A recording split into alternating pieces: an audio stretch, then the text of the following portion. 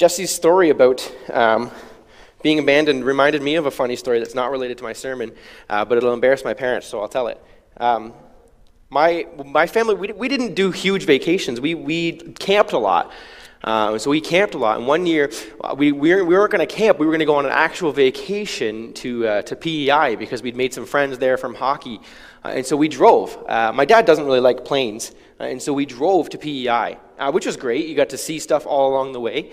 And so we drove all the way there, and we had an amazing time. And then we drove back.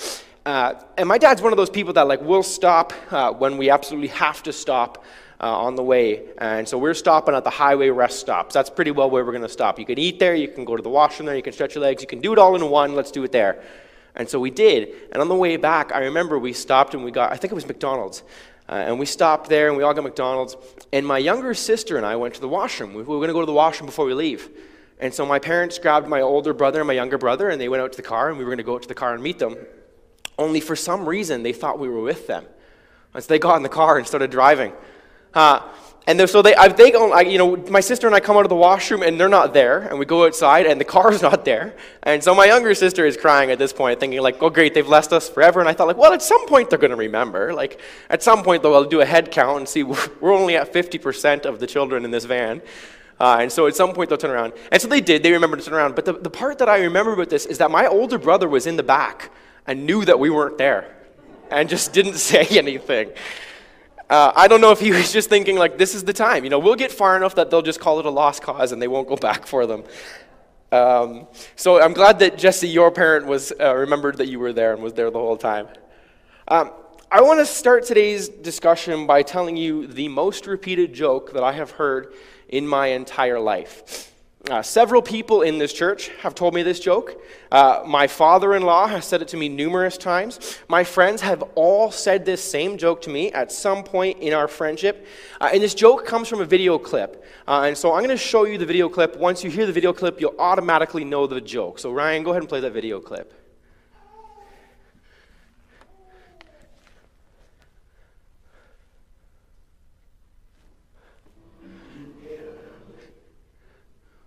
Oh, not this one.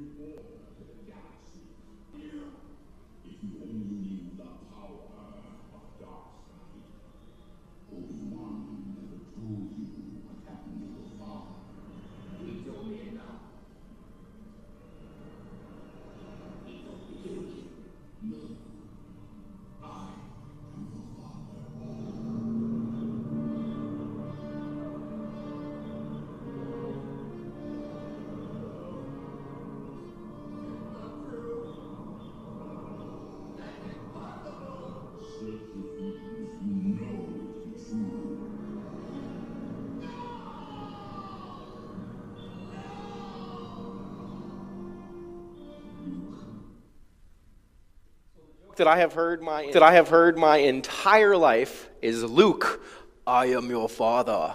And every time someone tells it, they think they have uncovered the joke of all jokes.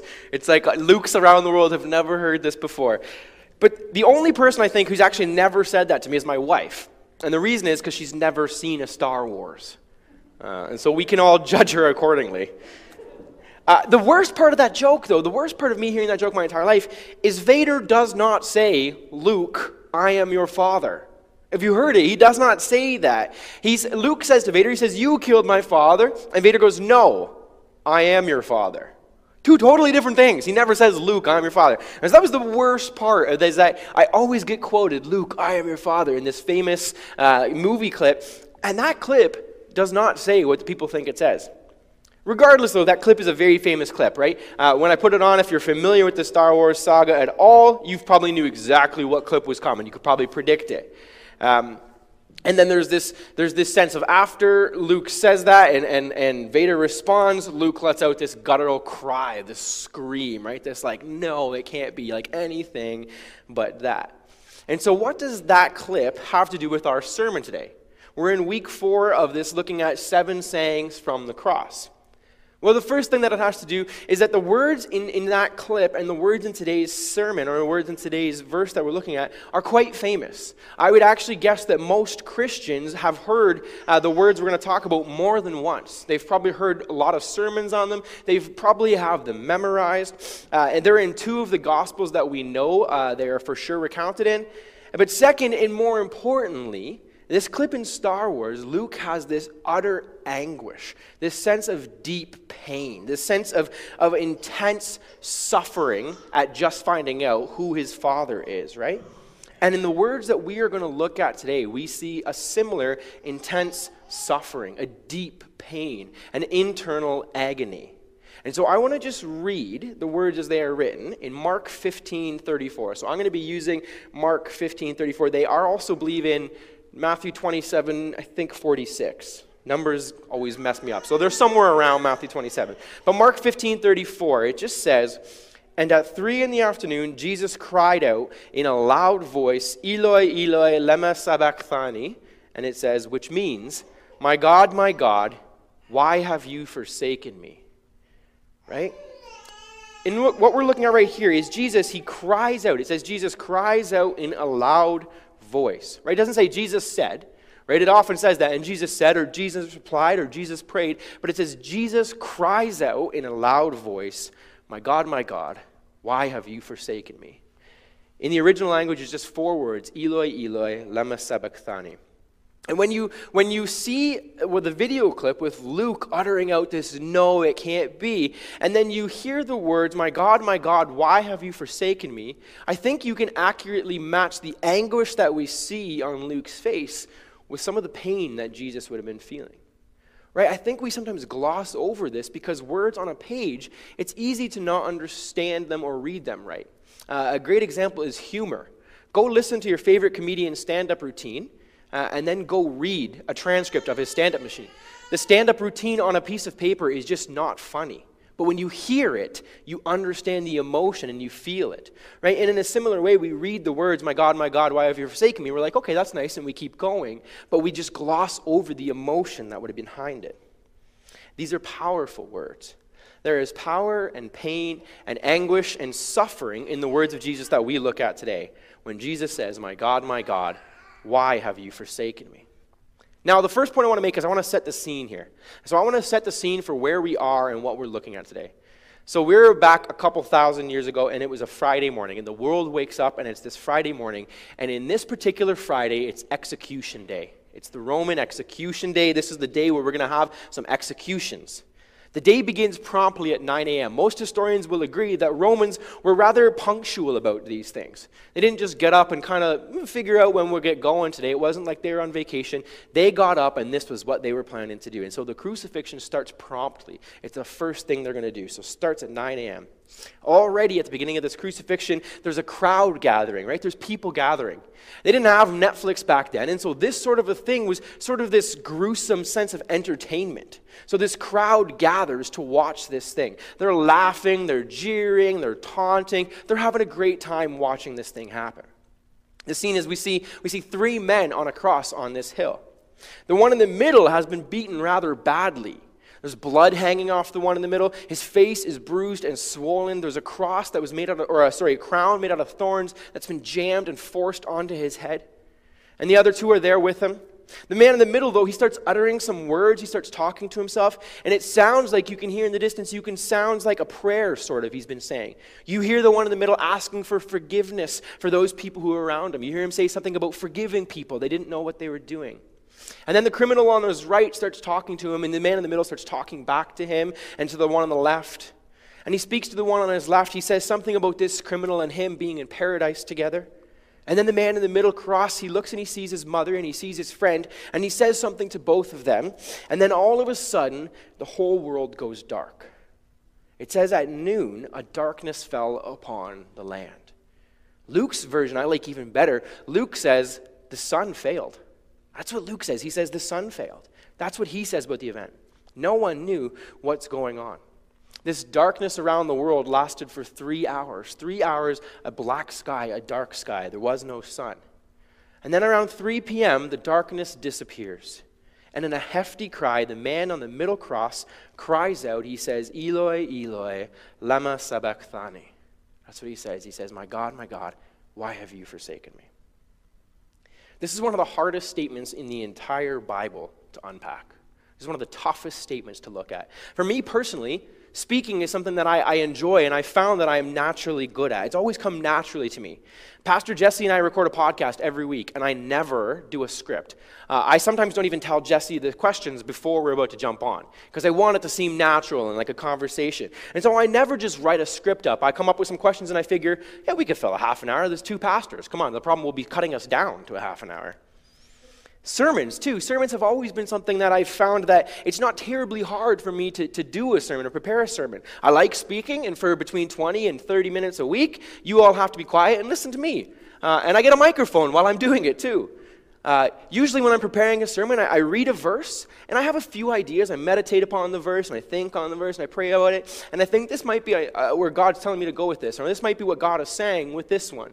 And then I spend a few days researching and looking at commentating books, perhaps studying the original languages, just looking over what everyone else has said about this. And usually after some of that, I'll have some sort of a sermon prepared where I can sit down and write it out. But these 4 words, Eloi, Eloi, lama sabachthani, are different.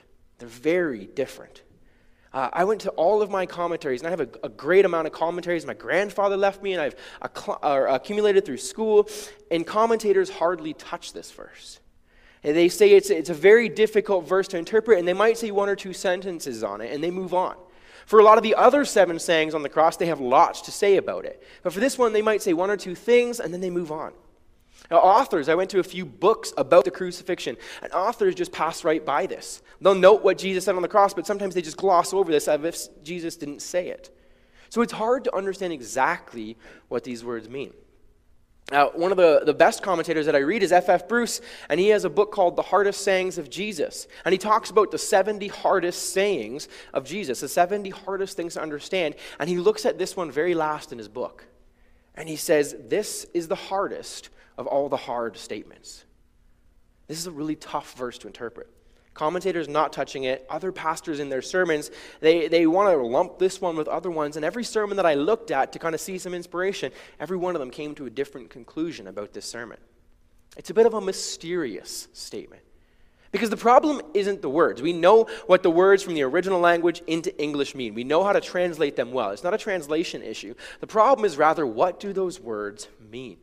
When Jesus says, my God, why have you forsaken me? What does that mean? There's a story I read about Martin Luther in this verse. Martin Luther is apparently told to be studying this text. He's studying this text, and he comes across this part where Jesus says, my God, why have you forsaken me? And he just stares at it. He just stares at this text. For hours and hours, it's apparently true that he just stared at it. He just looked at these words, and he didn't write anything. Apparently, he wrote nothing. He put his pen down, and he simply stood up, and he said, God, forsaken by God. How can that be? Right? And that was his frustration. He said, how can we have God forsaking God? And he's right. It doesn't make sense. It doesn't make sense. How can we have one part of the Trinity forsaking another part of the Trinity? It's a very mysterious concept. Because the word forsaken here literally means to abandon, right? It means to be deserted, to be disowned in a sense. And so how could God abandon God? How could God desert God? And so Martin Luther was too confused by this. And so I'm going to do my best here to try and unpack these words. And I use the word unpack purposely because I am not going to explain exactly what these words mean. It is far beyond my education, my understanding of the scriptures, my wisdom. It is far beyond my abilities to explain these words to you perfectly. So I'm just going to try to unpack them a little bit. This statement is one of those times where, as a pastor, I get to repeat the words of my favorite Bible college professor who says, there is mystery in God, and we can't explain all of his mysteries, and nor should we try. And so this is one of those times where I can say, this is one of those mysteries of God, and we can leave some mystery in the text. There have been several explanations of this text, though. I should note that some commentators do feel they understand exactly what it means. So I'm going to look at a few of the popular explanations of it, and we'll start by looking at what they say and what they mean. I'm not saying that these ideas are wrong. I should note that. I'm not saying that they're wrong and I'm right. But I am saying that I don't think they grasp the whole story. I don't think they grasp the entire mystery of what these words mean. And so we'll start with explanation number 1. So the first explanation is that these words are a cry from physical pain. So the first explanation of these is this is Jesus crying out in physical pain. Now, there's no doubt that Jesus is in physical pain. Absolutely. Jesus is in physical pain here. He is going through unbearable, tormenting, agonizing pain. I mean, at this point, he has been tortured, he has been beaten, and he has been nailed to and hanging from a cross for 6 hours. Or he's already been on the cross for 6 hours. 6 hours in the hot, hot desert sun, hanging from a few nails into a piece of wood. Right? And so he is in unbearable pain. And Jesus, we have to remember Jesus was fully human, right? As well as he was fully God, he was fully human. And so while he's fully human, he is experiencing this physical pain. And so it makes sense that part of this could be physical pain. But I don't think it is a perfect explanation of what the words, my God, why have you forsaken me, mean. Because the first problem is that if it's physical pain, if it's that answer alone, it's the wrong answer because the central issue of the cross is not about physical pain. The central issue of what happened on the cross is not just looking at some physical pain. The central issue of the cross is our Christ, our Messiah, died and bore the weight of our sins. Right? So the central issue of the cross is him dying for our sins. It's not just about physical pain and physical torment, but it's that he bore the weight of the world, the sins of the world, upon his shoulders. And so while I think this answer gets at perhaps some explanation of where these words might have come from, to say that it comes out of physical pain and physical pain alone, I think misses a large part of what the central issue of the cross is. And so I think that could be an okay answer for some, but I don't think it comes close to the full. Now, explanation number 2, the second explanation, is that this is a cry of faith. This is a cry of faith. If you know your Old Testament, or if you know your Bible well, you will know that these words, this cry from Jesus, is actually a quote. Jesus is quoting Scripture here. He's quoting Psalm 22, verse 1. Now, in Psalm 22, verse 1, in that psalm, David is speaking about his suffering. He's speaking about his enemies that are following him, that are persecuting him, his enemies, and how they're after him. And so David cries out, my God, why have you forsaken me? And so a few commentators say, well, this is Jesus quoting the Old Testament. Jesus was great at Scripture. Jesus knew his Scripture, right? After all, we see Jesus quoting Scripture all the time. When he's 12 years old, we find him back at the temple just talking about Scripture, right? So he surely would have known this famous Scripture. He would have known the Psalms.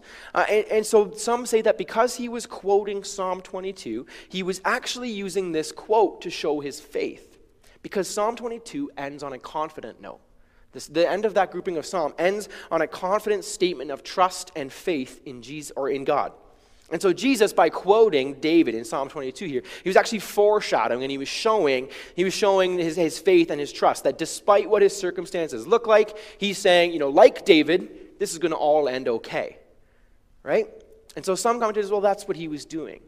But the problem with this view is if we lean too much here, the statement seems to come out saying something like, even though it looks like God has forsaken me, he hasn't really forsaken me, right? Even though it looks like I'm a bit in a bad spot here, God's still with me and it's really not that bad. I'm totally fine, right? The problem is that Jesus isn't just in physical pain here. Jesus in his anguish isn't saying, well, this is awful, but don't worry, everything's going to end up fine. He's not saying that.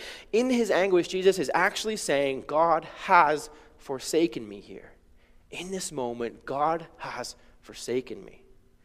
And so I think that explanation too, again, yes, it probably is a quote from Psalm 22, but I don't think Jesus is playing some game here where he's saying, don't worry, I'm coming back for the sequel, it's totally going to be fine because God hasn't really abandoned me. And so that's explanation number 2, and I think explanation number 3. Some people point to this text, and they use it as a statement of proof that Jesus was not the Messiah. They use this as a statement of proof that Jesus was not the Christ. This is proof that he has failed.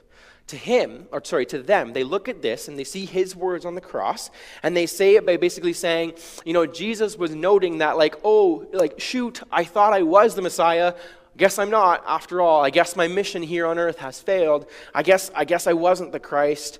So they look at this and go, Jesus is admitting that he's not one with God. Jesus' words, my God, you've forsaken me, are admitting he's not part of the Trinity. He's not one with God. Therefore, he wasn't the Christ and he wasn't the Messiah.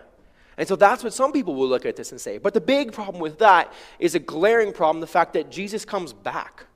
Right? So the huge problem with looking at this as a proof for his failed messiahship is that Jesus comes back. Jesus returns from the grave. And so if he was a false messiah like the many that were before, they wouldn't have come back. But Jesus comes back. He does that. And so that view is totally negated by the return of Christ there.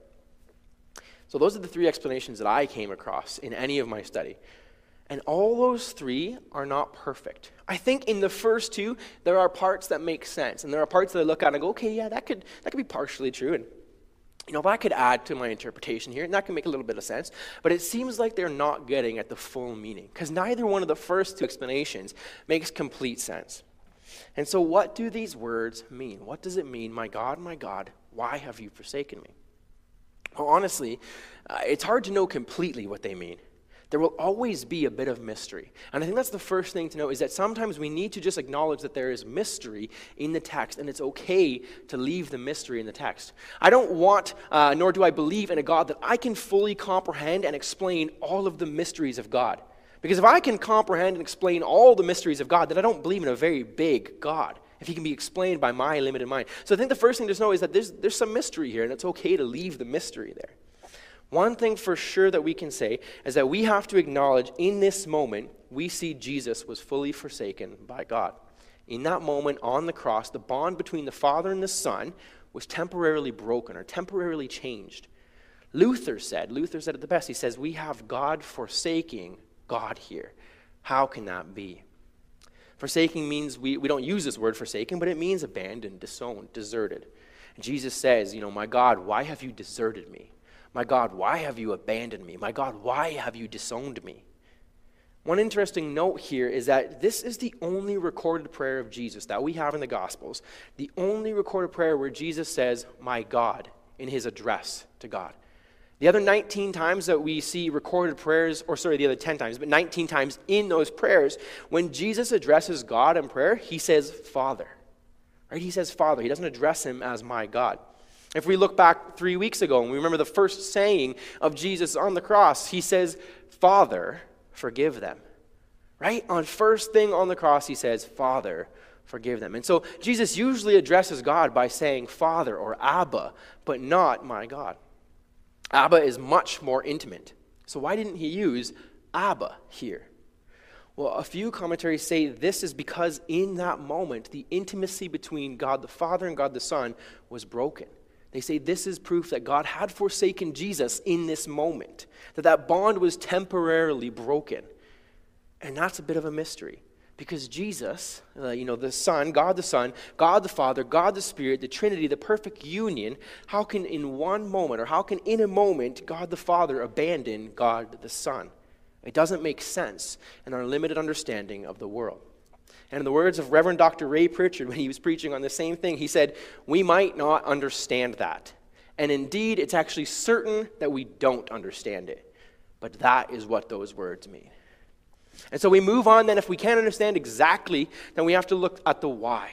Why do we look at this? Why did God forsake God? Something has happened that has changed, that has caused a change in the nature of the relationship from the Father to the Son. There's a bit of a change in their relationship. And the answer for how we know that happened or what has happened comes to us from Scripture. It comes to us later in Paul's words. In 2 Corinthians 5:21, Paul says what happened. It says, God made him who had no sin to be sin for us, so that in him we might become the righteousness of God. That's 2 Corinthians 5:20. And God made him who had no sin to be sin for us. In this moment, Jesus was bearing the sins of the whole world. Jesus was feeling the weight of all sin put upon his shoulders. All of our sin, my sin, your sin, all of it was put onto the shoulders of the one who had never sinned. So the one who had never sinned is in this moment bearing the weight of all our sin. And that's where we see some of the why is unfolding here. Because we know that God and sin cannot coexist. We know that, right? We know that in God's nature, his nature is perfection. And so in that nature of perfection, sin is not compatible with that nature. His nature is too holy, too pure, too perfect to coexist with sin. His nature opposes sin. And in that nature, the sin that was put on Jesus, or the sin that Jesus was bearing upon himself, couldn't coexist with the holy nature of God. One of the commentators say, in this moment, it's like we see that Jesus is holding our sin on his shoulders, and God has to turn away because he can't face that sin. They're unable to coexist. So in that moment, Jesus was completely abandoned or completely forsaken. So when Jesus says, my God, why have you forsaken me? It's not just because he's in physical pain. And it's not just because he's showing his faith in God. And I'm sure both of those are partially true. There's an element of both that I think exists in this moment, but this cry was because he was truly forsaken by God. The Bible says it quite clearly. We looked at 2 Corinthians 5:21. The sinless one is made sin. And then in Galatians 3:13 again, we see Christ redeemed us from the curse of the law by becoming a curse for us. Right? So Christ has redeemed us by literally becoming a curse for us. Isaiah 53:6 says, we all like sheep have gone astray. Each of us has turned to his own way, and the Lord has laid on him the iniquity of us all. All our evil, all our crime, all our selfishness, all our failures, all of our sin was laid on Jesus. Every evil thing, every sinful action, every sinful deed from every person who has ever existed and who will ever exist was laid on Jesus' shoulders in that moment. And so what do we do now? What do we do with this? C.S. Lewis, Martin Luther, a bunch of other very wise people have essentially come to the same implications from this verse. They've essentially said two things we need to think about when we look at this verse, or two things that are very important to remember in light of this verse. And the first is we cannot minimize sin. We cannot minimize sin. We should not minimize sin. We do this sometimes, though. We say things like, oh, it was just a little sin. It was just a little lie. It was just a little white lie. It was just a little bit of gossip, right? We minimize it. We tell gossip, or we steal a little small thing. And we think, well, you know what? I only took $5 from my boss's till. It's not like I murdered somebody. It's really not that bad. Or I only lied to my friend about the reason I didn't want to come over. It's really not that bad. It's not like, it's not like I robbed a bank or something. But that day, 2,000 years ago, all of our sins were dumped on Jesus on the cross. So there's no such thing as just a little sin. It was just a little sin. All sin is sin. All sin is an affront to God. All sin is in opposition to God's nature. So all sin is missing the mark. In God's eyes, there's no such thing as a big sin or a small sin or just a little minor sin. All sin is sin to God. On the earth, we do have different earthly consequences or earthly punishments for sin, of course. I mean, if you gossip or, perhaps you lust with your eyes, likely no one will even notice, and so no one will have any consequences or punishment for that sin. Whereas if you murder on earth or you rob a bank on earth, there's going to be some punishment. There's going to be some consequences. If you cheat on your wife, there are going to be consequences to those sins. But in God's eyes, all sin is sin. Doesn't matter how big or small, it is all sin. It is all missing the mark. It is all in opposition to his character. So all of our sin is what was poured on Christ on that cross. And so we couldn't or we shouldn't minimize what is sin or what sin is. The second thing that a lot of wise people have come to, the second implication, is that we cannot minimize the cost of salvation. We cannot minimize the cost of our salvation. Salvation is free for you and I. It is. It's a free gift from God for you and I. But that doesn't mean that salvation didn't have a cost. It just means that you and I aren't the ones that paid the price. You and I aren't the ones that paid that cost. But someone else did. It cost Jesus dearly upon that cross. Without Jesus on that cross, we would have no chance of this redemption. We wouldn't be able to do it on ourselves. We wouldn't be able to do this by ourselves and pay our own price. There's not a single person on earth who has walked the earth before Jesus or who has walked the earth since Jesus that could pay that cross for you and I, or that cost for you and I on the cross. There's not a single person who will be able to do it for us. The only person who could bear the weight of all of our sin was Jesus. He was the only person who could do it. And so we can't minimize the cost of salvation. We can't minimize what Jesus did for us on that cross. He paid the cost that you and I could never afford on our own. Those are the two things that commentators have said that this is what we have to look at and the implications of this. It's not an understanding of the verse, but it's what we should do with it. Someone once asked me, it was actually kind of recently, someone asked me, how can you believe in God or in a God when you've lost your son like you did? And my honest answer was because that I believe in a God who lost his son too. I believe in a God who lost his son. I believe in a God who knows the pain and the sorrow of what a father experiences when losing his son. Because on that day, God felt that same pain. God felt the pain of watching his son bear the weight of all of our sin on his son's shoulders. We have a God who has gone through that pain, that sorrow, and he did it because he wants to be with you. He did it because he wanted a relationship with you. He wanted to know you. He wanted to commune with you. And he knew that we could never do this on our own. We couldn't pay this price on our own. And so he had it paid for us. He paid the price for us because he knew we could never do it ourselves. He was forsaken so that we don't have to be. He died a sinner's death so that sinners like you and I could be forgiven. Trust in Jesus. You won't be disappointed with what he is willing to do for you, what he has done for you. The love that you find in Jesus, the love you find in God, is a love that you will never experience anywhere else or in anyone else. It's a love that has no limits. It's a love that has no preconditions or qualifiers, and it is willing to pay whatever the cost needed to be with you. That's a love that I think we would all like to experience. That's a love that I think we all desire much more than we ever know. That's a love so much more than we could ever experience here from our brothers and our sisters. Let's pray. Jesus, thank you. Thank you for what you did for us on the cross. Thank you for what you went through and endured for us on the cross. Father, thank you that Jesus, you were forsaken so that we're not forsaken. Father, help us to not minimize sin. God, it's too easy in our life to look at the things we do and say, well, that was just a little thing. It's not like so-and-so's, and so it's not a big deal. It's too easy for us to do that. God, help us not to do that. Help us not to minimize those times where we do wrong. Father, help us not to minimize the sin in our own lives by comparing it to others. Father, help us to see the sin in our eyes, in our lives. Father, thank you for the cost that you paid. Jesus, thank you for the cost that you paid on that cross. Help us to not minimize that cost. Help us to recognize what you did for us on that cross. Lord, thank you for that. In Jesus' name, amen.